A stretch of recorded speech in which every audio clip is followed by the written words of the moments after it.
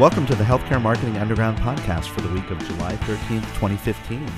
This is episode 264, and I'm Chris Boyer, SVP at Revive Health, and today I'm joined by Jackie Olson, Traffic Manager with Revive Health. And Adam Meyer, also of Revive Health. And we have a very special guest with us today. Hey, this is AJ Montpetit. Or AJ Montpetit. Or Montpetit. Montpetit. Don't forget the T. Yes, exactly. So AJ, welcome. You're from the Center for Innovation, the Mayo Clinic Center for Innovation. Is that right? That's right. So I'm the social media guy and external marketing person for the Center for Social Media at Mayo Clinic. So I do everything that goes online, whether it's a little bit of graphic design, video, podcasting, blogging, tweeting, Facebooking, Instagramming, flipboarding, and Snapchatting? Do you Snapchat too? That account has been suspended. Just kidding. No, but you do everything. I heard podcasting in there. In fact, that's how that's how I got to know you a little bit. Well, actually, I got to know you from one of the conferences, but I started following your podcast a little while ago, and it's a really great podcast. Tell us a little bit about that. Well, I started seeing how people were doing podcasts over Skype, and actually I was inspired by my brother and me because they are not in the same state, and they're hilarious. And if you haven't listened to that podcast, you should check it out. It's good comedic relief. Oh. But I realized, okay, they're not in the same state. How are they doing this? Because I always wanted to do podcasts face-to-face. Then I thought, oh, duh, we have Skype, and there's ways to record Skype off your computer. So I put two and two together, started calling some really cool people and saying, hey, can I podcast with you over Skype? And after making a bunch of mistakes a few times, I figured out how to do it. Well, you always make mistakes, right? Exactly. But your podcasts are to support the Mayo Clinic Center for Innovation. So maybe we should start talking about that. Tell us a little bit about the Center for Innovation. So the mission for the Center for Innovation is to transform the delivery and experience of health and healthcare, and that's really through human-centered design as a focus. So the people who work there as designers and service designers aren't geared towards making the newest and coolest technology that's going to break everybody's mind because it's so cool. But it's more looking at, okay, we have existing systems in place. Where can we improve it? Maybe are we doing things that don't need to be done? And a lot of it has to do with taking away things. For instance, in our multidisciplinary area, we have the ability to see patients for real, and they still use the little wooden flaps for the red, yellow, green, blue to help people understand what's going on. Why don't we use LED lights or anything like that? Because it's perfect. You don't need to improve upon that just to do it. So that's really the main crux of what we do. Well, that's really cool. I mean, there is a lot of cool things, and you cover so many different topics in this podcast. It's just really fascinating. So when you talk about the Center for Innovation, and that's what they do, right? They focus on that. Are there different activities that you do, or products, or how does that play out in real life? So in real life, it's really not the most glamorous thing when you think about it, because it's not like you have this wall of toys that you tinker with and hack with. But a lot of the things that the designers do is observation. They really want to know exactly what's going on. So when patients call for an appointment, they sit there and they'll watch the appointment takers, answer the phones. What are they doing? What kind of tools are they using? What are the patients asking? And they're trying to get a really holistic look at things to say, all right, you're coming to me with a problem, but is that really the problem we should be examining? Maybe the real problem is something deeper that you can just tweak a little bit and have all of these great outcomes from. So it takes a lot of time and effort and really synthesizing all of that information to get to the problem. And do you actually go into the care as well, like into the operating rooms? And the designers do, yes. The designers So they do a lot of observation, and it's all, of course, all the patients are aware of it and they agree to it and whatnot. And that's why we do have that multidisciplinary room on a different floor where we actually have doctors see patients in a super module area. So it's really cool because anything can be moved or taken apart, even the walls. Nothing's permanent in that place. So if they want to try, they have this one thing that came out of it called the Jack and Jill room. So they would have rooms on either side of an examination room, so doctors could just kind of overlay their time and just go back and forth with that middle room for the examinations, but the time to speak to your provider, to speak and go over things, is in separate rooms, so they could see more patients in less time but still give the same amount of care and quality. Wow. So it goes, this design is in many capacities, not only like the furniture or the room design, it could be in different ways that you actually approach care too. Is that right? Exactly, and I was filming something that's being worked on right now, but it was just a design on how some of the information is presented to patients. What kind of color papers do they use?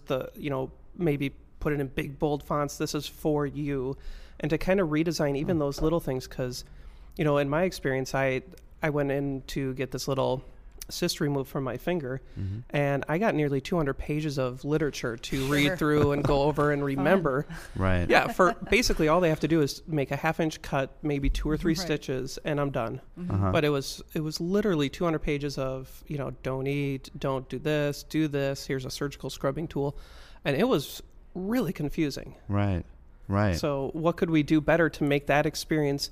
And I think ultimately it's to kind of take that mentality of saying these people need to have the best experience of healthcare, because outside of healthcare, we are all so used to experience and that customer service being the pinnacle of perfection.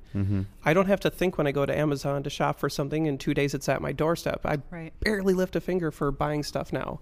Right. If I go someplace and I have terrible customer service, like one time over Christmas at Best Buy, I threw a tweet out about it, and Best Buy responded to me within 10 minutes. Right.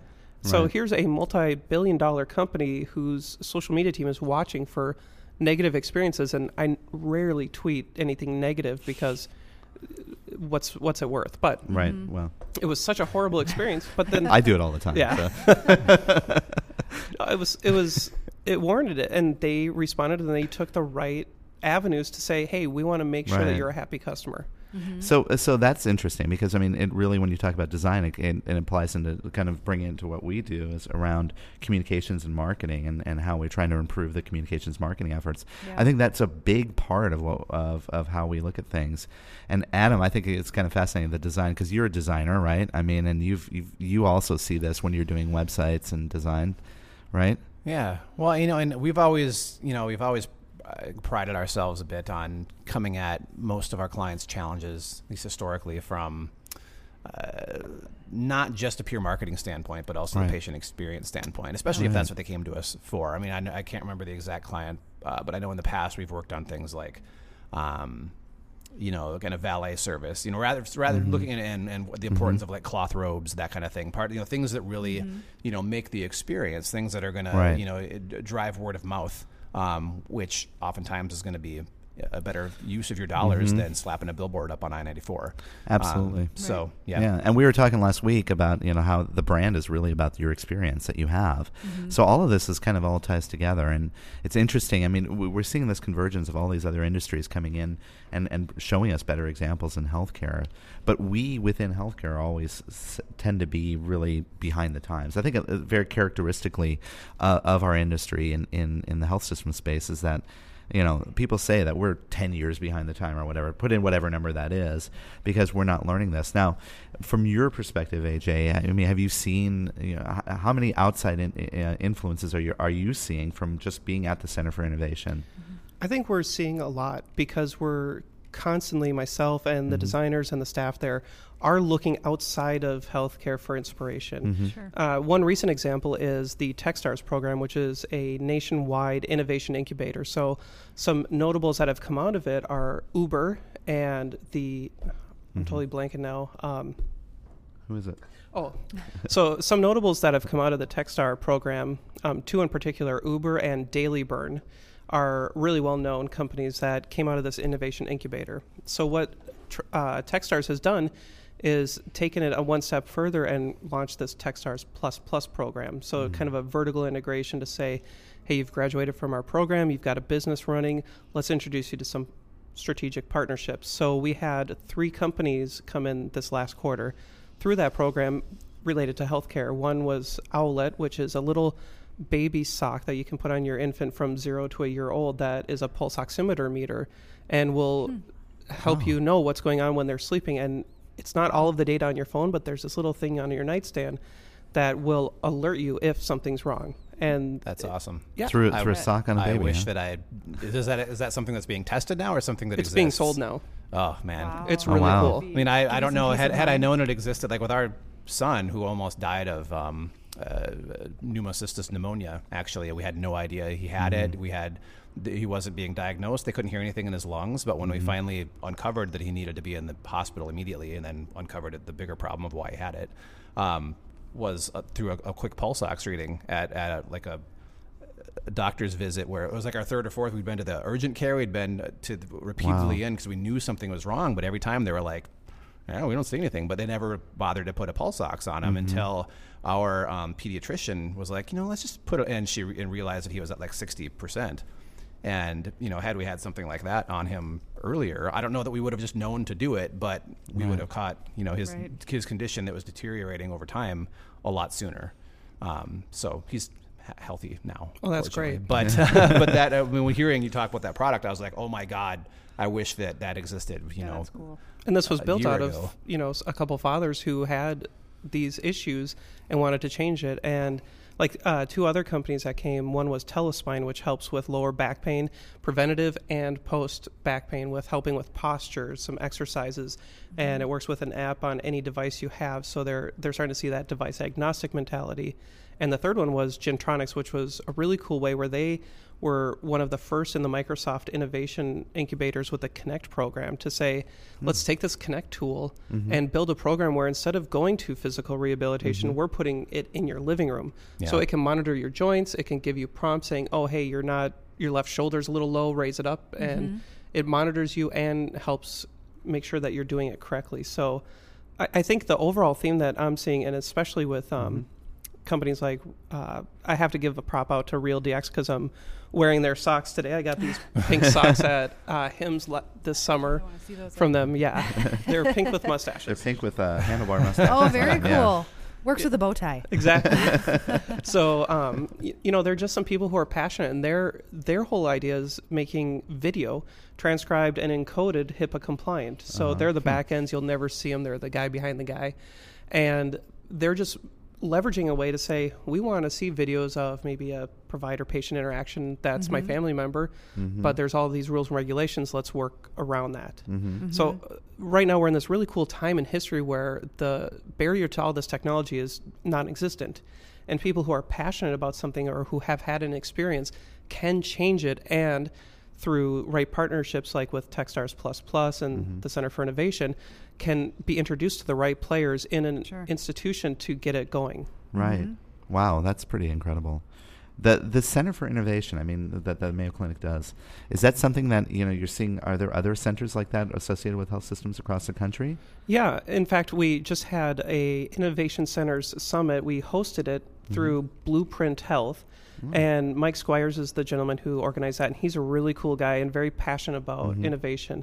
And so we got to see from, Mount Sinai, from Helix Center in London, all these places all around the world, what they're doing, how they're kind of working. And it was really cool. I got to meet a lot of fascinating people that are doing some amazing things.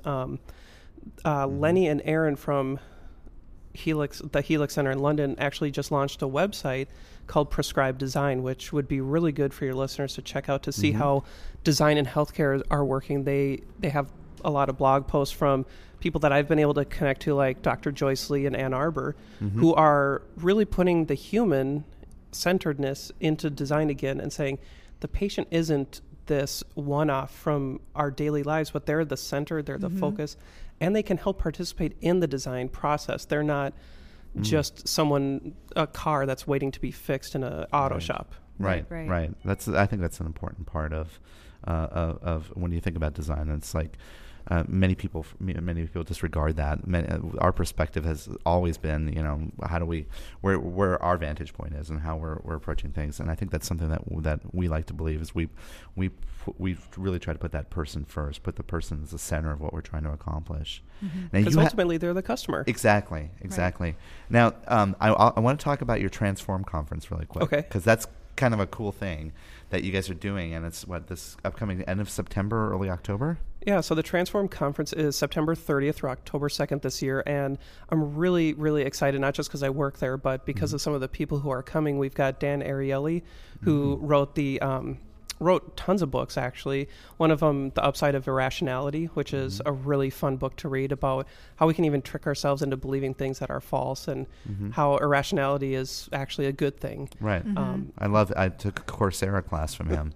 He's great, and I love his books. So he's going to be there. That's awesome. He's going to be there. A gentleman named John Kostick from New England. Mm-hmm. He and his wife, and this is one of my favorite stories because I got to meet him when I helped present at a Make Health conference in Ann Arbor. He and his wife have a son who has type 1 diabetes, and they both know computer programming very well. Mm-hmm. So they decided to hack his continuous glucose monitor and get the data that's coming out of it. So it gets sent to an iPad, and no matter where John is with his iPad, he can see it. And they also figured out a way for it to send the data to Android smartphone on his son's person and send that data to Dad's Pebble smartwatch. Wow. And so through that... That's cool. Smart people. Yeah, it's really cool. But it's that passionate, totally. those people going through the experience. And they started this out, and now it's grown to a company, well, not a company, but it's a movement called Night Scout. And on Twitter, their hashtag is We Are Not Waiting, because that embodies the spirit of where we're at is stop waiting for these big buildings that have rules and regulations and 20 layers of hell to get through before you can actually get a yes or a no answer. Right. And their Facebook group has over 10,000 people worldwide. They've got, thousands and thousands of parents who have downloaded this because they just opened it up to the world on GitHub saying, we don't want to make a penny off of this because John and his wife were able to go on a date for the first time in quite a long time because of being able to just see the glucose level. Right. Instead of pricking their son's finger every 5-10 minutes. Right. So because of their experience, they're like, let's put it out there for the world. And now the FDA, I believe, is starting to approach them saying, let's get this cleared because they now have it available on Pebble, Apple Watch, and Android Wear. So really cool to see, being able, again, to be device agnostic, meet people where they are, and really have that customer-centered, human-centered approach to say, you don't have to work in our ecosystem. We'll make it nimble, mobile, and be where you are. Right for you. Yeah. Excellent. So where's this conference at? Where's it? This year it will be in Rochester, Minnesota at the Mayo Clinic Civic Center. And the fun thing is next year we're going to Scottsdale because of the construction. But this will be the next one in This one will be in Rochester. In Rochester, right? At the campus. Well, I mean, I've been in the Mayo Clinic campus at the end of September. It's not that bad. It's a nice town. I will admit. This is actually Rochester is the longest I've ever lived in one place since high school, and it's really grown on me. It's a very cool town. Yeah, it is a cool town. We were talking about that earlier about how that there's a sort of an influx of newer people now coming into the community, and that's interesting. So. Yeah, and I think right now, and this really may have a little bit to do with marketing, but not a lot, but they recently passed the Destination Medical Center bill through the Minnesota State Legislature last year. And it's really a cool, unique opportunity, and I can't think of another town that's been able to do this, to say Mayo Clinic came and said we've got, $3-some-odd billion that we want to dedicate to this town over the next 20 years. We've secured $2-and-some-odd billion from private investors. The infrastructure and the amount of people there can't support that growth because there's just not enough people for tax purposes to support that. So they went to Minnesota legislature to say, hey, if we invest this money into Rochester, start getting new people moving in, build up the tax base, can you start diverting a little bit more funds our way to help with infrastructure? We went through the general legislative process. It got passed as part of the omnibus bill. And now this town has the next 20 years to plan its future strategically and smartly. And most towns have to maneuver with what happens, what factories close, what industries pop up, and try to maneuver that way. But Rochester now has the actual ability to plan their future, which is fascinating. That is cool. Yeah. And that comes through the fact that, Mayo Clinic's there and that's interesting. I mean, it's really fascinating. Well, I do like Rochester. It's a great community, and just watch out for the geese because they're mean. The mean geese at the end of September, right? Yeah. I had to kick a goose at my first job. Really? Yes, it was probably 1999. I had to. It was charging at me, and it wasn't stopping. Usually, you don't think they're going to stop, but this thing came at me, and it was like mouth open. And I don't know if you've seen the inside of a goose's mouth, but it's actually a little terrifying. They are. They're vicious. And I just was instinctively, because it came running around the corner of this building, and I just instinctively kicked it. You screamed too, didn't you? I did, they're a little tamer in Rochester because people feed them way too much. But well, no one told me about the dangers of this when I moved to Minnesota, so I guess something we have to. They'll be out of here when winter comes, so don't worry. Okay. Whew, shoo. Yeah, winter is coming. I know that. Winter is coming. Everyone keeps warning me that. Yeah, because it's still a beautiful summer here. Well, that's great. Thanks. I mean, thanks for sharing it with us about that. And we're gonna put links to the blog, to the site, to your blog, to where you get your podcasts, and also the Transform conference, which looks really interesting. So yeah, thank you. That's great. Just out of curiosity, who is the audience for the Transform conference? Oh yeah. So I would break it down to really two people who want to see change and have that passion to be entrepreneurial or innovative in healthcare. And that doesn't mean you have to be in a healthcare system. Kind of like yourselves, you're working within healthcare, but you're not in a healthcare system. Sure. And people who are in the healthcare system who want to figure out a way to instill change or to be what I like Guy Kawasaki's word for it as an intrapreneur. Someone who has that entrepreneurial spirit, but they're inside the system. So how can you work with that? Okay. So those are really the two key people groups that we're trying to focus on, and also just anybody who just wants to hack, tinker, and learn. And I'll right drop up our one. alley here. Yeah, really. I mean, geez. I'll drop one more name too. Jose Gomez Marquez from MIT is going to be one of our presenters, and he will be doing a little Maker Nurse lab at the conference as well. So his program is called Maker Nurse that he does, where he goes to a healthcare facility and he helps empower the nurses to become makers with using whatever low-cost means to kind of help fix problems. Very cool. Wow. That is so cool. We could The talk content way more sounds than a half hour of fascinating. this. Yeah, I was going to exactly. say, I'm like fascinated by what you're saying. This So is that really would be cool. cool to attend. Well, and Yeah. really, honestly, it's so humbling to be able to do what I do because I'm just the bozo with a microphone who gets to meet these people and share their story. Seeing what these people have done, like Common Practice, who's going to be there, put together a game to talk about those really difficult end-of-life talks and help you really work through what matters most in life. I look at that and I'm just blown away by the thinking and practicing, and it's so amazing what they've been able to do. And if I can just help get the word spread through a podcast, then I'm just more than happy. Well, we're happy to help spread that word. That's really cool. Yeah. So cool. Well, thanks, AJ. So how are we doing on time? We've got about 8 minutes or so. 8 minutes or so? I think enough time to move to something, or not a related topic, but I mean, I guess we're going to go from segue. human-centered design to babies pooping. I where think we're diapers going? ultimately are the most human-centered design product on earth. Well, there you go. Yeah. There you go. See, he tied it back. Well, that was makes nice. me feel better as I'm getting older here to know that in my future Well, as the father of a 13-month-old, let me tell you how much I love diapers yes. and their ability to Disposable keep ones? it. Yeah, are you a How disposable old- diaper? Or? How old is Yvonne?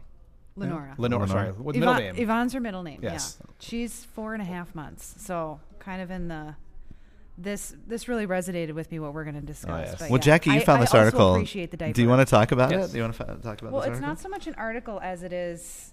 We'll post a link to the video, but it looks like it was done by Saatchi in London for Pampers wipes.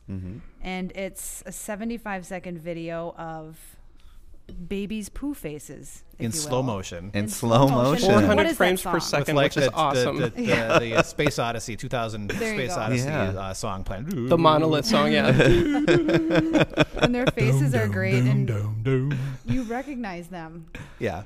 Oh yes. like very much. You so. don't even They're have to be just a hilarious. You don't even have to be a parent. You don't And have some to of them were kids to just know it. priceless, too. Oh.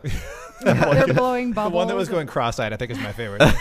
well, and they furrow their brow, and I mean, yeah, it's pretty cute that it's in slow motion and everything. And I do have to say, if you do end up watching the video, I think it's funny that this article was in Adweek.